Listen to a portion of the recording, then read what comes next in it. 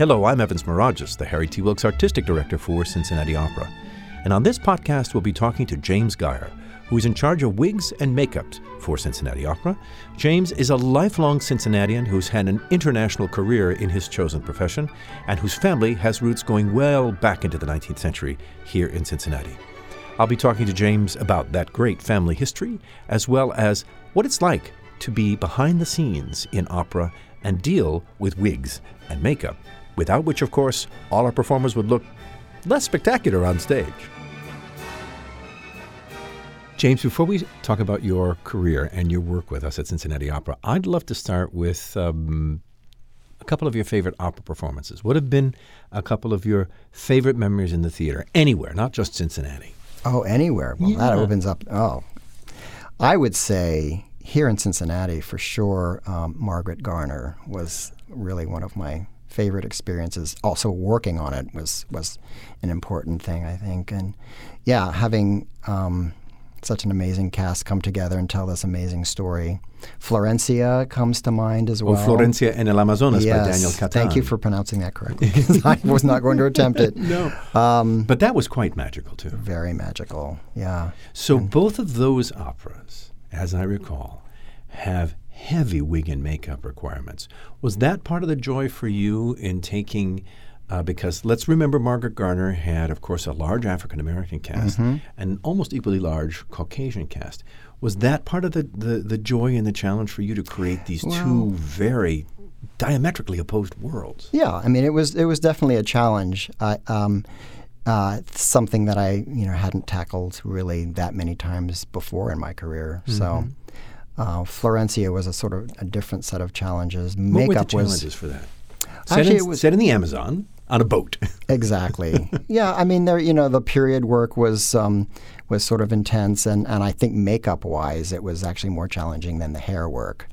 So some opera, if you're doing La Boheme, there's more emphasis on hair, less on makeup, especially when you're doing a very earthy, sort of naturalistic sort of production with a sort of cinematic bent to it. But when you're doing something like Aida or Turandot, that's a very makeup-heavy type of production, and you have to transform people into different ethnicities and, full body makeup and all those wonderful things. Oh yeah, especially for our production of Aida. Oh, that's a big job. But I call it the Goldfinger Aida because you have to you have to paint those dancers nearly entirely gold. Fortunately, I don't personally do it, but yes, I have a crew that's always very eager to take on that challenge. It's you can't be shy about it. Before we go forward, though, one of the things you mentioned just now about Margaret Garner in particular hits on something for me that you as a Cincinnatian will be able to speak to, I think, very, very personally and eloquently.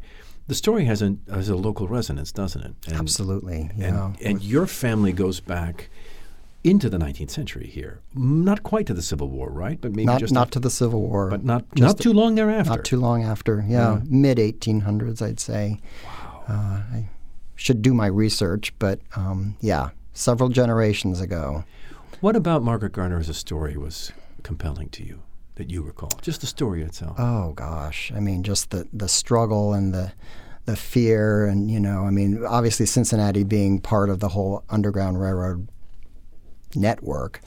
It's very, very pertinent and Cincinnati was perfect to present an opera like that. But gosh, that opens a whole can of worms. It's an emotional piece, and it's you have to sort of keep your professionalism about you when you're working on something like that because it's compelling and heart-wrenching. Well, the Mayfield Plantation, where Margaret Garner was enslaved, is an easy drive from downtown Cincinnati. Yeah. I think what we forget sometimes in this 21st century is what a complicated relation this city had with the Civil War, being on the border between North and South. Definitely. Having so many of its merchants, most of their livelihood when the war began, their livelihood was cut off. Absolutely. Because we sided with the North and Kentucky sided with the South. Yeah. And the fact that slave catchers had pretty much free reign in Cincinnati during that horrible time. Yeah. So it was a horrible time and a challenging time for sure. Yeah, we were right on the border, so we were hot spot. So, what do you recall for us as one of the first things that got you excited about what had become your profession? Where does it begin? This love of creating theatrical hair and making people look fabulous on stage. Does it go back to your childhood? I mean, how did you fall into this profession? Fall into it is exactly what it is. I mean, at age 12 or 13, I would never have imagined. Although I sort of fantasized about becoming a Hollywood makeup artist by the time I was maybe 15, 16, 17. I had a sort of, what's the word? Diana Ross was one of my sort of, favorites, and all the glamorous people in that heyday of pop music and Hollywood. So I sort of envisioned myself becoming one of those makeup artists. So Hollywood's not where I ended up, and I'm actually grateful for that, because that's a completely different world and wouldn't be as fulfilling as the operatic world. So as a kid watching movies, were there any particular movies that caught in your mind to say, that's what I want to do? A film or a series of films, or maybe even were you one of those kids, as you began to be interested, stayed in the theater as the credits rolled to see who did the wigs and the makeup? Absolutely, yeah. I'm always the last to leave the cinema. Me too, but I wait for the music credits. Well, and they're always at the very end. They're at the very end. They shouldn't be, but that's where they are. It's hard to remember specific. I did like watching the old musicals, that black and white or color.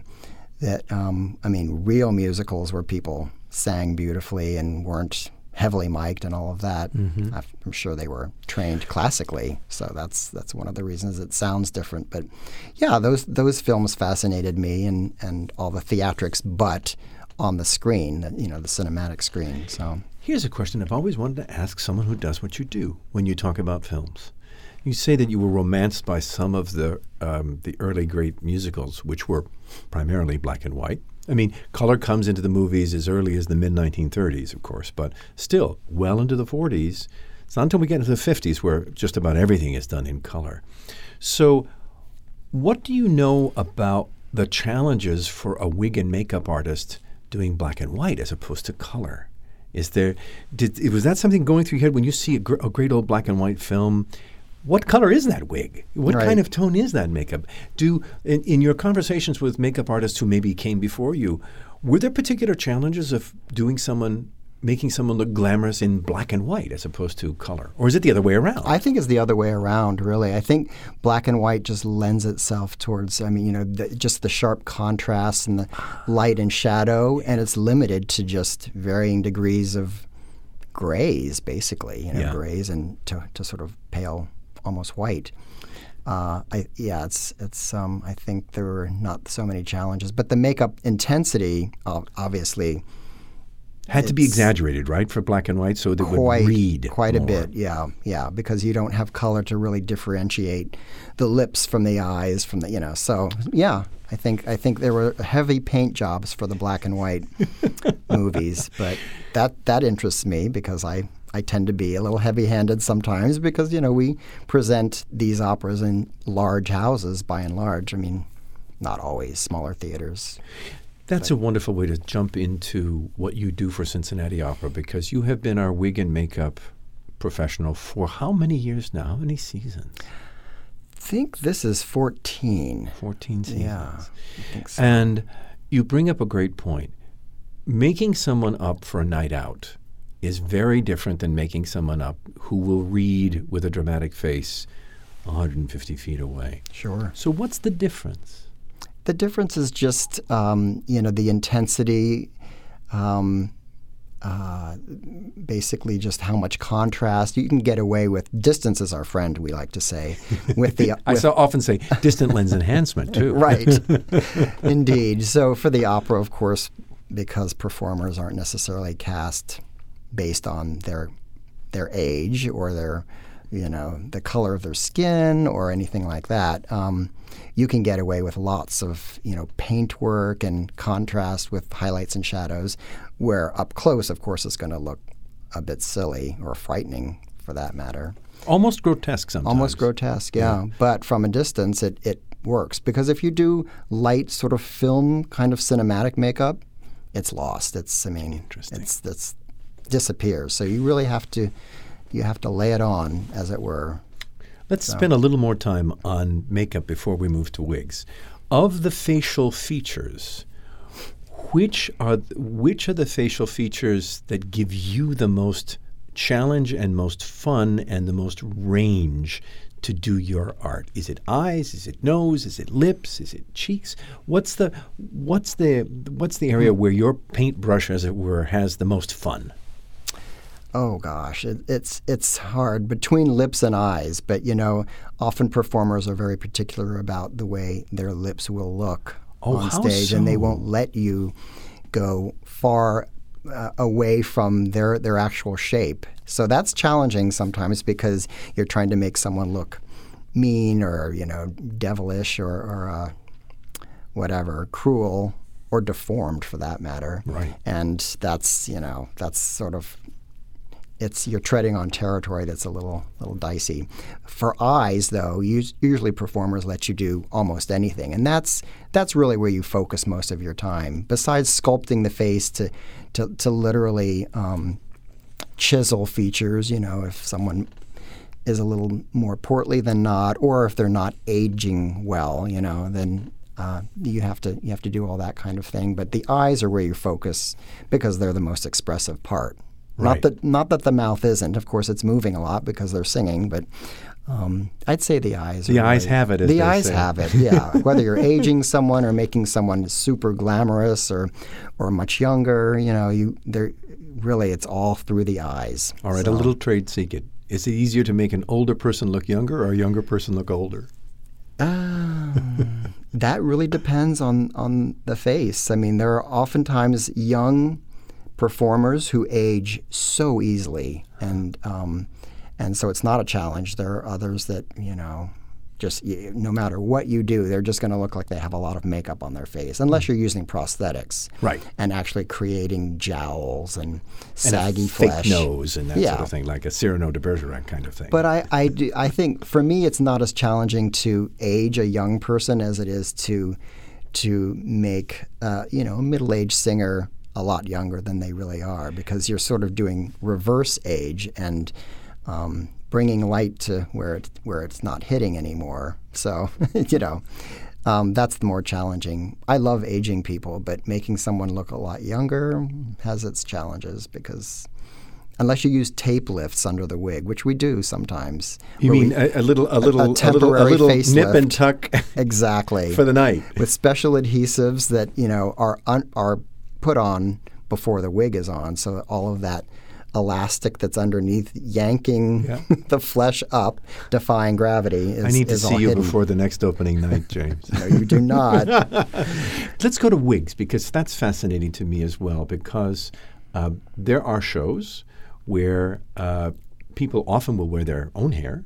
There are shows where it's a combination of people wearing their own hair and wigs. Mm-hmm. For you, how do you determine? Is this something that you work closely with the director on, the concept of who's going to have a wig and what does it look like? How does the process start when you come to a production? It depends on, some directors really hand a lot of that decision-making over to the original costume designer, if we're lucky enough to have them in-house working with us, getting everything on stage. This morning I had a wonderful meeting with our costume designer for La Boheme, and she actually makes my job a lot easier, I should say, because she's got great ideas. She's very flexible. She's very open-minded to suggestion, but she knows in her mind what she would like to see, and then it's my job to bring that to fruition, to make it physically happen. And the director just, is not interested in really. I mean, then there are other directors, on the other hand, who want all of the say and sort of really, really steer you in specific directions for each character. So it really depends from production to production who I really correlate with, and work with closely. So this particular production of La Bohème is set in the 1930s. Bohème, Yes. of course, the original story is the 1830s. Yes. Do you, in your research and in your knowledge that you bring to the profession, are you making yourself particularly cognizant of what men and women's hair in Europe would have looked like at the time? Is there some sort of an attempt to say, this is exactly what a girl of 23 of modest means who couldn't go to a hairdresser all the time, this is what she would look like? Absolutely, yeah. I mean, depending on social status, that really determines, even though it's the same time, where you are in society and your financial situation really determines exactly what route we take. Could you afford to go to a hairdresser or not? If you were a man, were you at the barber frequently, or are you sort of a scraggly dude who's trying to make ends meet? But so yeah. And Colline actually says in the opera, in honor of this particular occasion, he's going to make his first visit to a barber. Exactly. He's a penniless student, so this was going to be a real outlay for him to Yep. actually go and get a cut and a shave. Major step in the right direction. Yeah. So what are wigs made out of that are used in the theater? It's the same thing, the same materials that are used for cinema, for film. It's all human hair usually. We do use synthetics sometimes. Often, if a wig is supposed to look artificial, that's the route to go. So it's we even use other types of hair, not horsehair, but often yak hair, which is Yak hair. quite a bit more expensive than human hair. Well, there are fewer yaks than humans, I suppose. Yeah, there are fewer, yes. It's all supply and demand, isn't it? It's really true.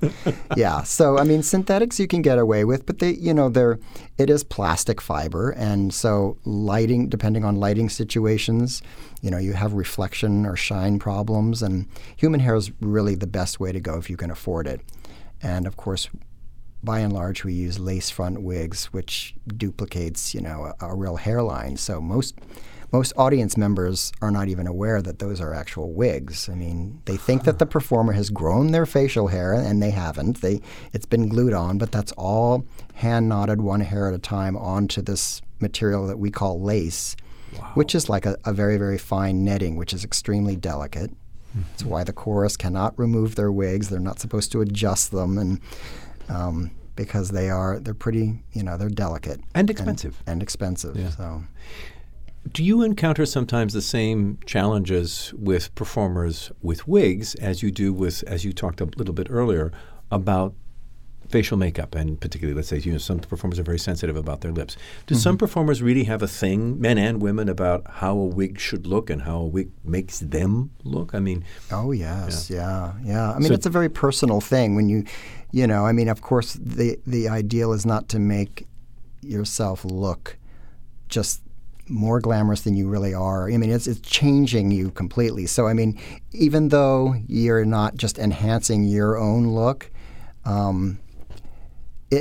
I think sometimes men in the chair, particularly tenors, are even more particular than sopranos. A lot of time women just will hand it all over to you and just trust you. I mean, unless they've had a bad experience, and that's very often the case. But it's an individual thing. So I've had really particular male clients, if you would, in the chair, and they will refuse to wear certain things or have their hair look a certain way. Makeup as well, I mean, either it's too much or they don't want to look that different than they really do in real life. And of course, they're cast to play a certain role, so they have to be willing to go. To make that kind of a transformation. Exactly. And there are some performers who love it, aren't they, who say... I'd say most do, at least in the opera world, ballet as well. But yeah, I think they're really... It's exciting because then they really feel like that character when they've gotten into full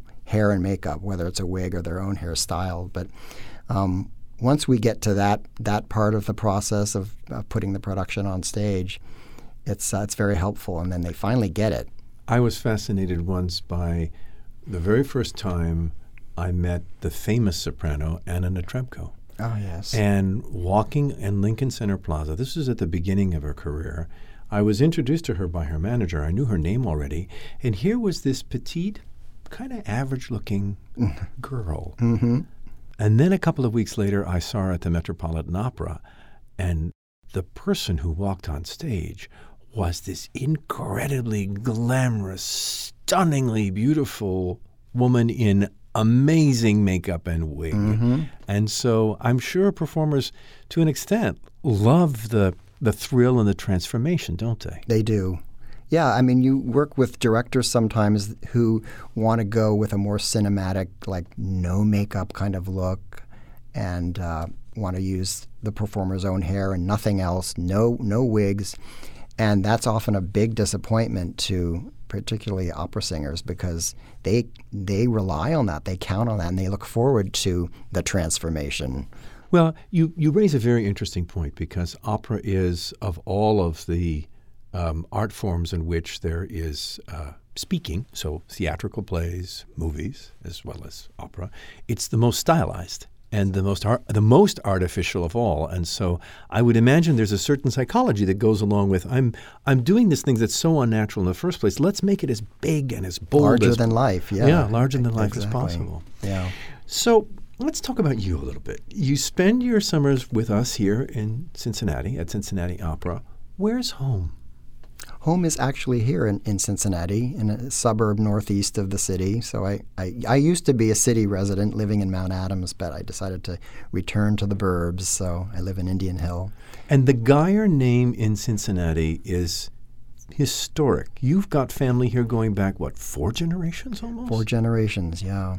Yep. Who were the first Geyers in town? Oh gosh! Or the first antecedents, let's say, if it was a different side of the family. When did the Geyer family come to Cincinnati? 1800s? It was the 1800s, mid 1800s. They emigrated from Germany by way of New Orleans, and then ended up upriver here in Cincinnati.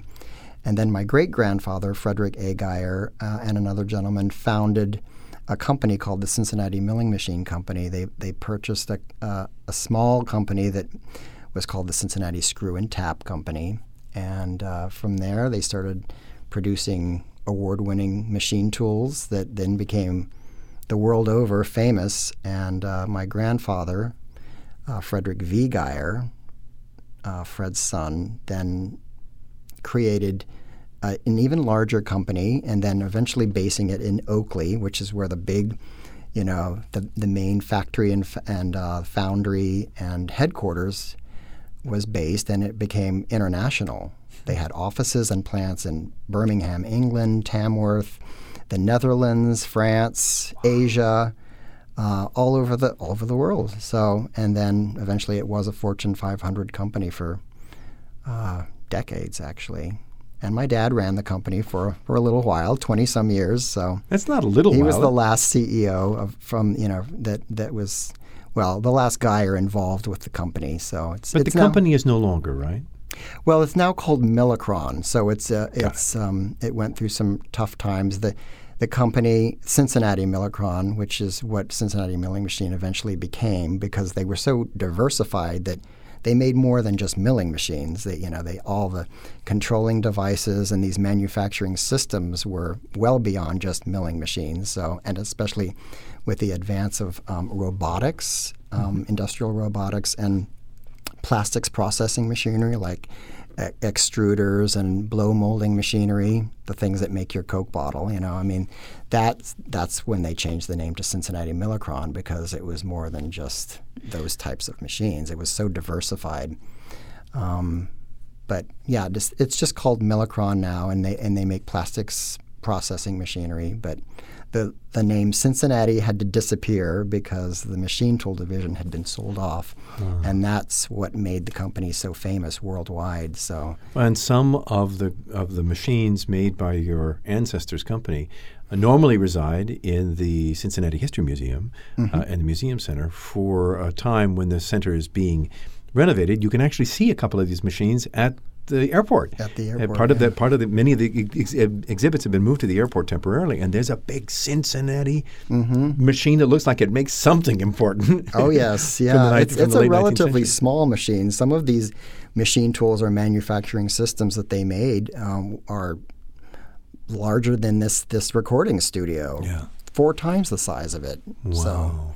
So you got your start in wigs and makeup. How did you train for it? As an apprentice, how does one become a wig and makeup artist? I didn't really even know there was such a thing as a wig maker, but I ended up being accepted into a training program at the San Francisco Opera in 1982, and I had just graduated from Brandeis University outside of Boston as, a theater arts major. So with a very distinguished theater program. Yeah. I mean, Leonard Bernstein was a professor at Brandeis for exactly. a while, right? It was really a good time. But what do you do with a Bachelor of Arts in theater? I mean, I certainly wasn't going to be on stage.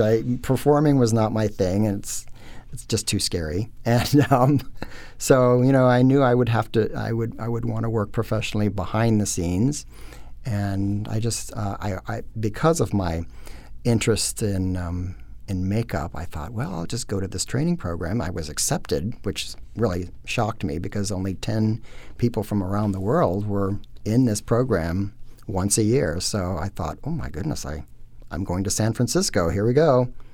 And little did I know that really the focus was mostly wig making, that old European art form, with a lot of training in makeup. And oftentimes the students do one or the other well, but I chose to focus on both. And so my career has been, sort of a dual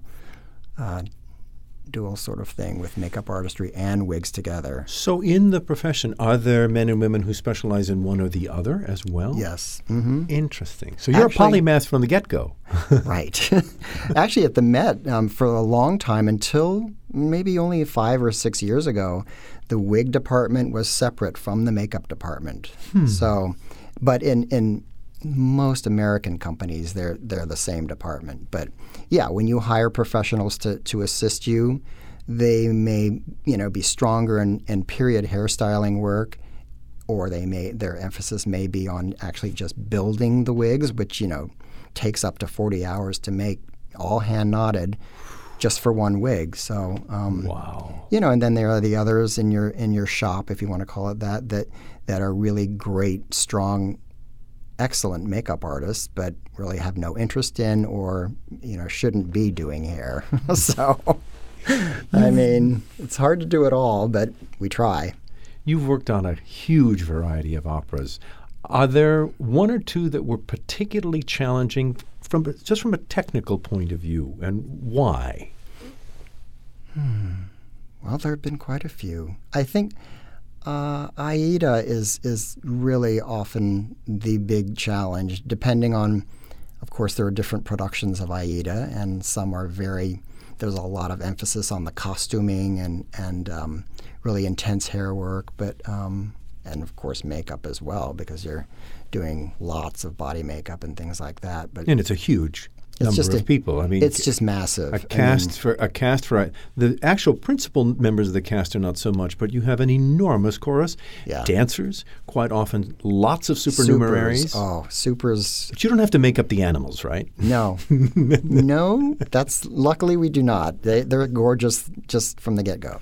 But we have makeup and hair stations all throughout the theater backstage, just handling people, especially if there are quick changes involved. And, sometimes people have to shower off full body makeup because the dancers may then next be silver or gold or, or pale or something like that. And wigs are being changed in every imaginable corner of the backstage areas because, your crew is 20 people, and that's barely enough to just get the 150 that are involved in all these switcheroos. I'm amazed completed. Because when the Metropolitan Opera HD broadcast first started, one of the beautiful things they started to do was take you backstage. I don't know if there's been a thing about wigs and makeup, but I remember watching a stage changeover between two acts, and the army of people that has to come on stage to turn Act 1 of Manon Lescaut into Act 2 of Manon Lescaut. And you have Absolutely. a similar army changing people's makeup during the show, During right? the show, yeah. As well. And wigs sometimes. Yeah, If their hair. intermissions are not a time to go visit and have a cup of coffee. I mean, we have only that set amount of time, often it's about 20 minutes, and you have a lot to accomplish. And you're not dealing with just one diva or the star tenor or, I mean, it's everyone. It's everybody. So Is there a particular show you haven't worked on that you'd like to work on? Is there an opera that you've read about or had a colleague work on and say, if I could ever get my hands on X, I'd have a blast? I would actually like to tackle Cyrano de Bergerac. That's something that I'm curious about. And of course, I did once. I was lucky enough to work at Michigan Opera Theater up in Detroit, and the maestro there, the founder of the company, of David course. Dikier? Yes, they just had a wonderful celebration of his many years there, and I would like to tackle that just because of the nose, right? Because of the nose. Well, that's the obvious, but I mean, from top to bottom, I think it'd be a neat project. One of the things that's always fascinated me about the life backstage is that the singers, some more nervous than others, really rely on the stage crew. And I mean, even in my short time here working at Cincinnati Opera, I've heard so many stories about singers developing really wonderful relationships with the stage crew. But you're probably quite often the last person a singer talks to before they go on stage. It's true. How does that factor into your role? Do you find yourself being sort of a father confessor sometimes? I mean, are you the soprano whisperer, as I like to call it? Oh, yes. All of those and other descriptions as well. Yeah. I mean, besides the dresser who often walks the performer to the end, the edge of the stage and may put the shawl on at the last minute, often it's both of us together walking the performer to, the edge of the stage just before they perform. And yeah, there are nerves, there's a lot of hand-holding.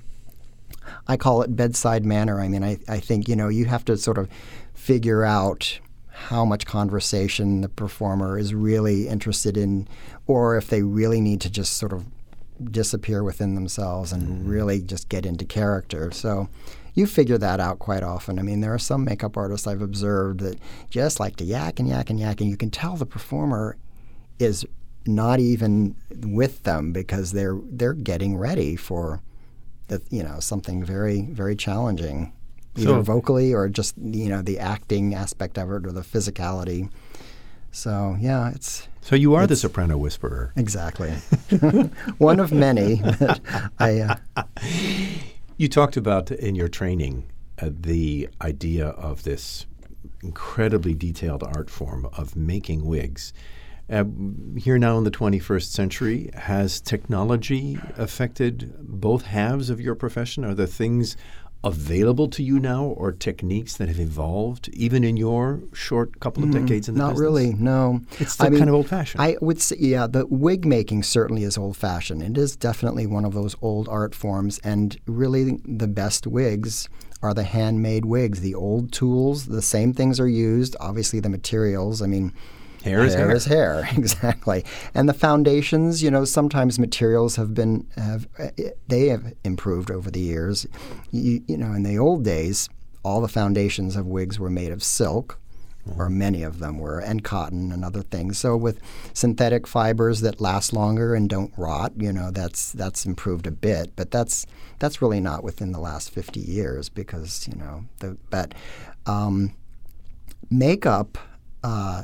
Things have gotten a lot better, and of course, depending on whether that's HD lighting or the way certain things are filmed, if something is being videotaped, that affects things. But that's a question I wanted to ask you. Has the increasing prevalence of LED lighting in the theater has that presented challenges to the makeup artist? Have you had to adjust the way you create a look because of the different kind of light that is becoming more and more used? It actually you can get away with less as far as painting to create a certain effect.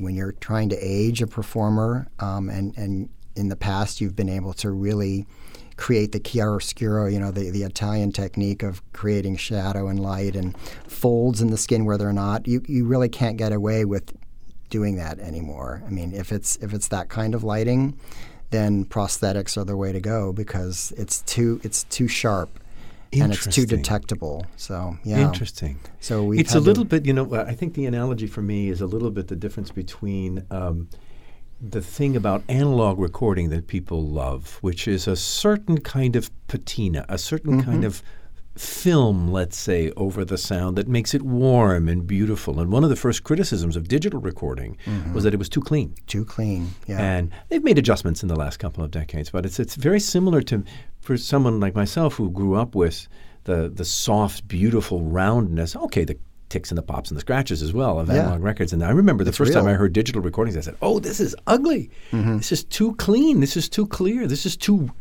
real." Yeah. And you're dealing with one of the things I love about your profession is you're dealing with both a hyper-reality and an irreality because you're making things grander than they might be and you're changing people at the same time before our very eyes. So what's your measure of a successful performance, that you've done your job well on an evening? Because you do get to go out in the house once in a while, right?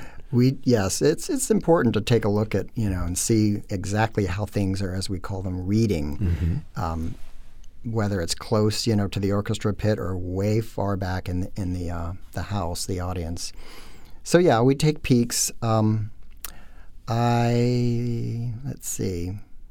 What's your measure of success? I guess really it seems silly, but when you're at a cocktail party or an opening night party afterwards, and you overhear patrons saying, "Well, that couldn't have been you." What do you mean you were wearing a wig? I know what a wig looks like. I mean, when people have absolutely no idea that soprano or mezzo soprano or tenor shows up, and that was not the way they looked on stage. They can't believe it. So then, I mean, that since they didn't even realize that they were wigs or that person was heavily made up, that you've really done your job well. Yeah. You've created the illusion. And our art form is a lot about creating an illusion. Certainly, yeah. Vocally as well as visually. Yeah. So you talk about the challenge of the intensity of that time. Talk a little bit about what your performance day is like. Do you have, like singers and conductors, do you have any particular routine in a performance day? You take a nap in the afternoon, have a steak before you go to the theater? No. I think it's funny. People often wonder, well, why are you going to work, at 9 o'clock in the morning? I mean, the shows are at night, aren't they? Well, yes, they are at night. And indeed, we start the makeup process often 2 hours prior to curtain to be able to get the 5 or 8 or 10 principals makeups done. You have help, of course, but all of the work that goes into creating the wigs, all the period hairstyling, maintaining the show after you've opened it. I mean, after every performance, things don't look fresh and pretty, and they have to be restored to exactly, as the same as with costumes and things like that. Things have to be pressed. The wigs have to be reset, restyled, cleaned. The glue is in the lace. Makeup is, places where it shouldn't be. So it's wandered, as it were. There's a whole day's work before hitting the stage again in the evening. To get everything ready. So your performance day is work all day and work in the evening in the show as well. They're long days, and there are some times when you have an 8 o'clock or 7:30 performance, and you may be able to come in, if it's a lighter maintenance show, you may be able to come in at 1 o'clock in the afternoon. That's sort of rare, but it's delightful when that happens. But here at Cincinnati Opera, when we're also preparing the next 1 or 2 operas that is about to open, and you're still building things and styling the wigs and all of that, you have that to do as well as whatever show is up and running that evening. So they're pretty long days. And it's a pretty long year because although we have your full and undivided attention for the Cincinnati opera season, you're a much in-demand wig and makeup artist throughout the country. What's a typical year for James Geyer like? Fall, winter, spring? Oh, my. Well, it varies because I do enjoy also working with straight theater companies. So I do work for Cincinnati Shakespeare Company. And that's sort of throughout the year, not in the summertime, so there are no conflicts there. And the ballet is what I adore, working with the dancers and with Victoria Morgan. So I work with Cincinnati Ballet quite a bit. I created all the wigs for their Nutcracker. So the newer one that they have been doing in these last few years. I actually was fortunate enough to work on the previous Nutcracker as well. It was a very different, sort of more Victorian setting, but the new one is fresh and wonderful and exciting. And we actually took it to the Kennedy Center in November, the week of Thanksgiving. So we, quote unquote, toured it. And that was wonderful being in Washington, D.C. So, at a very tumultuous time, of course, around the time of the election, most recent election. It was. But you work with other opera companies as well. Pittsburgh outside. Opera, that's really sort of my other main gig, if you will. Mm-hmm. And that keeps me quite busy through, the sort of late fall, early winter. And then there's sort of a break, and I return and do their 2 big productions in the mid-April to mid-May time period. So is there a James Geyer vacation time? Yes, right after we close here at the end of July, I'll definitely look forward to a vacation. A regular spot, or do you travel the globe? No, we like to go to Cape Cod, where I summered as a kid. My mother's from New England, and so, for years we spent every summer there, or part of the summer. Don't I remember there was a big family home in Maine too, or something like that? Yeah. When my mother sold the house in Indian Hill in the mid-'80s, she decided to return to her New England roots, but she didn't want to go back to Cape Cod or Massachusetts in general. She wanted to go up the coast where there were less people and less crowds, in theory. Smart move. So she had a wonderful home there, right on the coast and near Bar Harbor, Maine, so we spent a lot of time up there. And my father had a summer home up there as well. He spent much of the year in Cincinnati. He was still running a big company, but he would, escape up to Maine where it was less humid and get out of some of the Cincinnati heat. So you do get a chance to unwind from time to time. Mm-hmm. Yeah. Now, you work on lots of operas that are familiar to you, operas you've done many times before, but from time to time you either get a brand new opera that no one's ever seen before, or an opera that's new to you. So what's something you've done recently of that sort, and how do you prepare for something that's brand new to you? Well, of course, read the script or the libretto and make sure you know the story from top to bottom. I recently worked with Pittsburgh Opera on a world premiere, their first ever in their 78-year history. Not as old as Cincinnati Opera, but sort of surprising that was their first world premiere. It was called The Summer King and set beginning in the 1950s and then flashing back to the 30s to tell the story, shifting up a decade at a time as the story unfolded. And it was nice working with Denise Graves again, who was in our Margaret Garner, and just a wonderful cast unfolding this story about an African-American baseball player who was famous in Pittsburgh and never made it to the major leagues, but it was nice. And so, of course, mostly focusing on period research for the 30s and mid-40s, figuring out how, even with hardly any time for quick changes, how one wig for the chorus women would work even though we're shifting up 10 years from the 30s to the 40s. And, of course, that's a pretty distinct change. Fortunately, hats helped out. So because they would disguise the fact that the silhouette had not changed appropriately. But when you have no time for massive wig changes, put a hat on. You switch hats and make the costume tell the period change. But fascinating. And the men, we had to do special period haircuts that were appropriate, both on the African American cast members and others. So you bring to bear your education in various eras, and the books that you have studied and the photographs you have examined, or the the lithographs or drawings, if it's before photography, of nearly every single decade.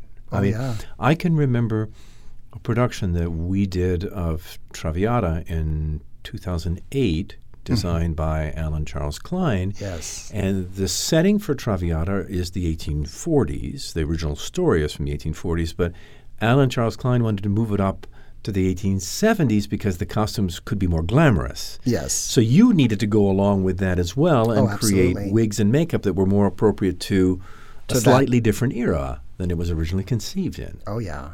Yeah, and that team, they're wonderful to work with. I mean, they're very particular and detail-oriented, so it was very clear how I would, please them with each and every character. In fact, even specific chorus members, male and female, had a sort of a special look or character. So that was fun. That was fun and very detailed. But, yeah, you have to adjust. What operas make you laugh? Oh, I suppose the Rossini operas, and I love the comic operas that are out there, and thank goodness for surtitles because that's very helpful. What an amazing transformation! You talk to performers who've been around, let's say, there aren't that many anymore because surtitles have been around since the 70s. But thankfully, if you were to go to a production of The Marriage of Figaro, let's say pre-1970, you'd only get laughs if you were in Italy. Exactly. But now performers are so gratified because people get the jokes. Yeah. It's important to get that feedback, and so when there's nothing coming back from the audience because you can't understand what's going on stage, the surtitles make it so wonderful. So you love the comedies. But what operas make you cry? Lots of them. I would say all the Italian wonderful Puccini operas, La Bohème and Madama Butterfly. It's a sure bet that there's not going to be a dry eye. And so, even listening to music, excerpts from an opera, as soon as those strings start, and I'm not even aware possibly of what's happening or what's being said, there's just a special quality to the music that just makes you just lose it. So, yeah, quite a few of them make me cry, honestly. Sometimes, it sparks memories of, a parent that you've just lost or family members or just memories of other things that, have been special in your life. So, well, you say something very beautiful about the art form itself, that it is it's an active memory sometimes. Mm-hmm. And you don't know where it comes from, but it tugs at your heartstring. It bypasses your intellect. It goes right to your heart. Right to your heart. It doesn't work for everybody. Some people just aren't as affected, and I feel sorry, but that's You're glad that you are. I'm glad that I am. James, before we part company, I'd like to ask you some quick questions with quick answers. Oh. What'd you have for breakfast? Oh, I had my favorite cereal for breakfast, which include, basically, it's a natural version of Cheerios. I'm not going to say the brand name, but keep it simple with, of course, organic blueberries and a little yogurt. So you get a little power breakfast. Little power breakfast. Are there 2 or 3 television programs you watch fairly regularly when you have the time? Well, how can I not include RuPaul's Drag Race? I mean, that's one of my favorites. Of course, it's heavy wigs and makeup, so what the heck? I mean, it's sometimes inspiring, oftentimes hilarious, but I can't think of a series. So this is not a quick answer. Sorry. That's all right. I'm not addicted or hooked on one show in particular. Although I like Blackish. That's one of the funnier ones on TV, which I think is probably underrated. But is there anything you'd wished you'd studied more in college? Looking back on your college career. More literature. I think it would have been nice to focus more on some of the wonderful things that have been written by brilliant people. I sort of got so wrapped up into the whole production end of the theater arts department that oftentimes that was overlooked a bit. But there's always time to read more. Always time, yes. I don't do enough reading. Periodicals and short articles, that's sort of my thing. But since you're a lifelong Cincinnatian with lifelong Cincinnati roots, do you have some favorite Cincinnati restaurants? When you do get that rare chance to go out? So many. This has just become such a quote-unquote foodie town. I miss some of the old ones like the Masonette. I still wish that was around. But, there are marvelous places like Boca and Metropole at the 21C Hotel. And, gosh, the list is long in this town. I actually cook a lot at home because I'm concerned about health and ingredients and where the food comes from. And so, eating out a lot is challenging that way, but I do enjoy it. What's the best career advice you've ever received? Oh, boy. Maybe not a short answer, but no, that's not something that meant a mentor. Just be true to yourself, and be honest and kind to people. So there are some people out there in my particular end of the business that tend to be a little rough on the performers, or when they're dealing with directors, or ignoring what they've been asked to do and just sort of sticking to their own guns and not collaborating. This is a collaborative effort in has to be. Opera and all of theater. And so it's important to always listen and cooperate and be true to yourself. So you let on earlier that there are performers that you like outside of the world of opera. Do you have a favorite singer of non-operatic music these days? You a go-to singer for you? Oh, I like the old school sort of R&B singers. I was a big fan, as I said earlier, of Diana Ross, and a lot of her popular work is, the things that people don't know are particularly interesting to me, music that never got really heavily published or played on the radio.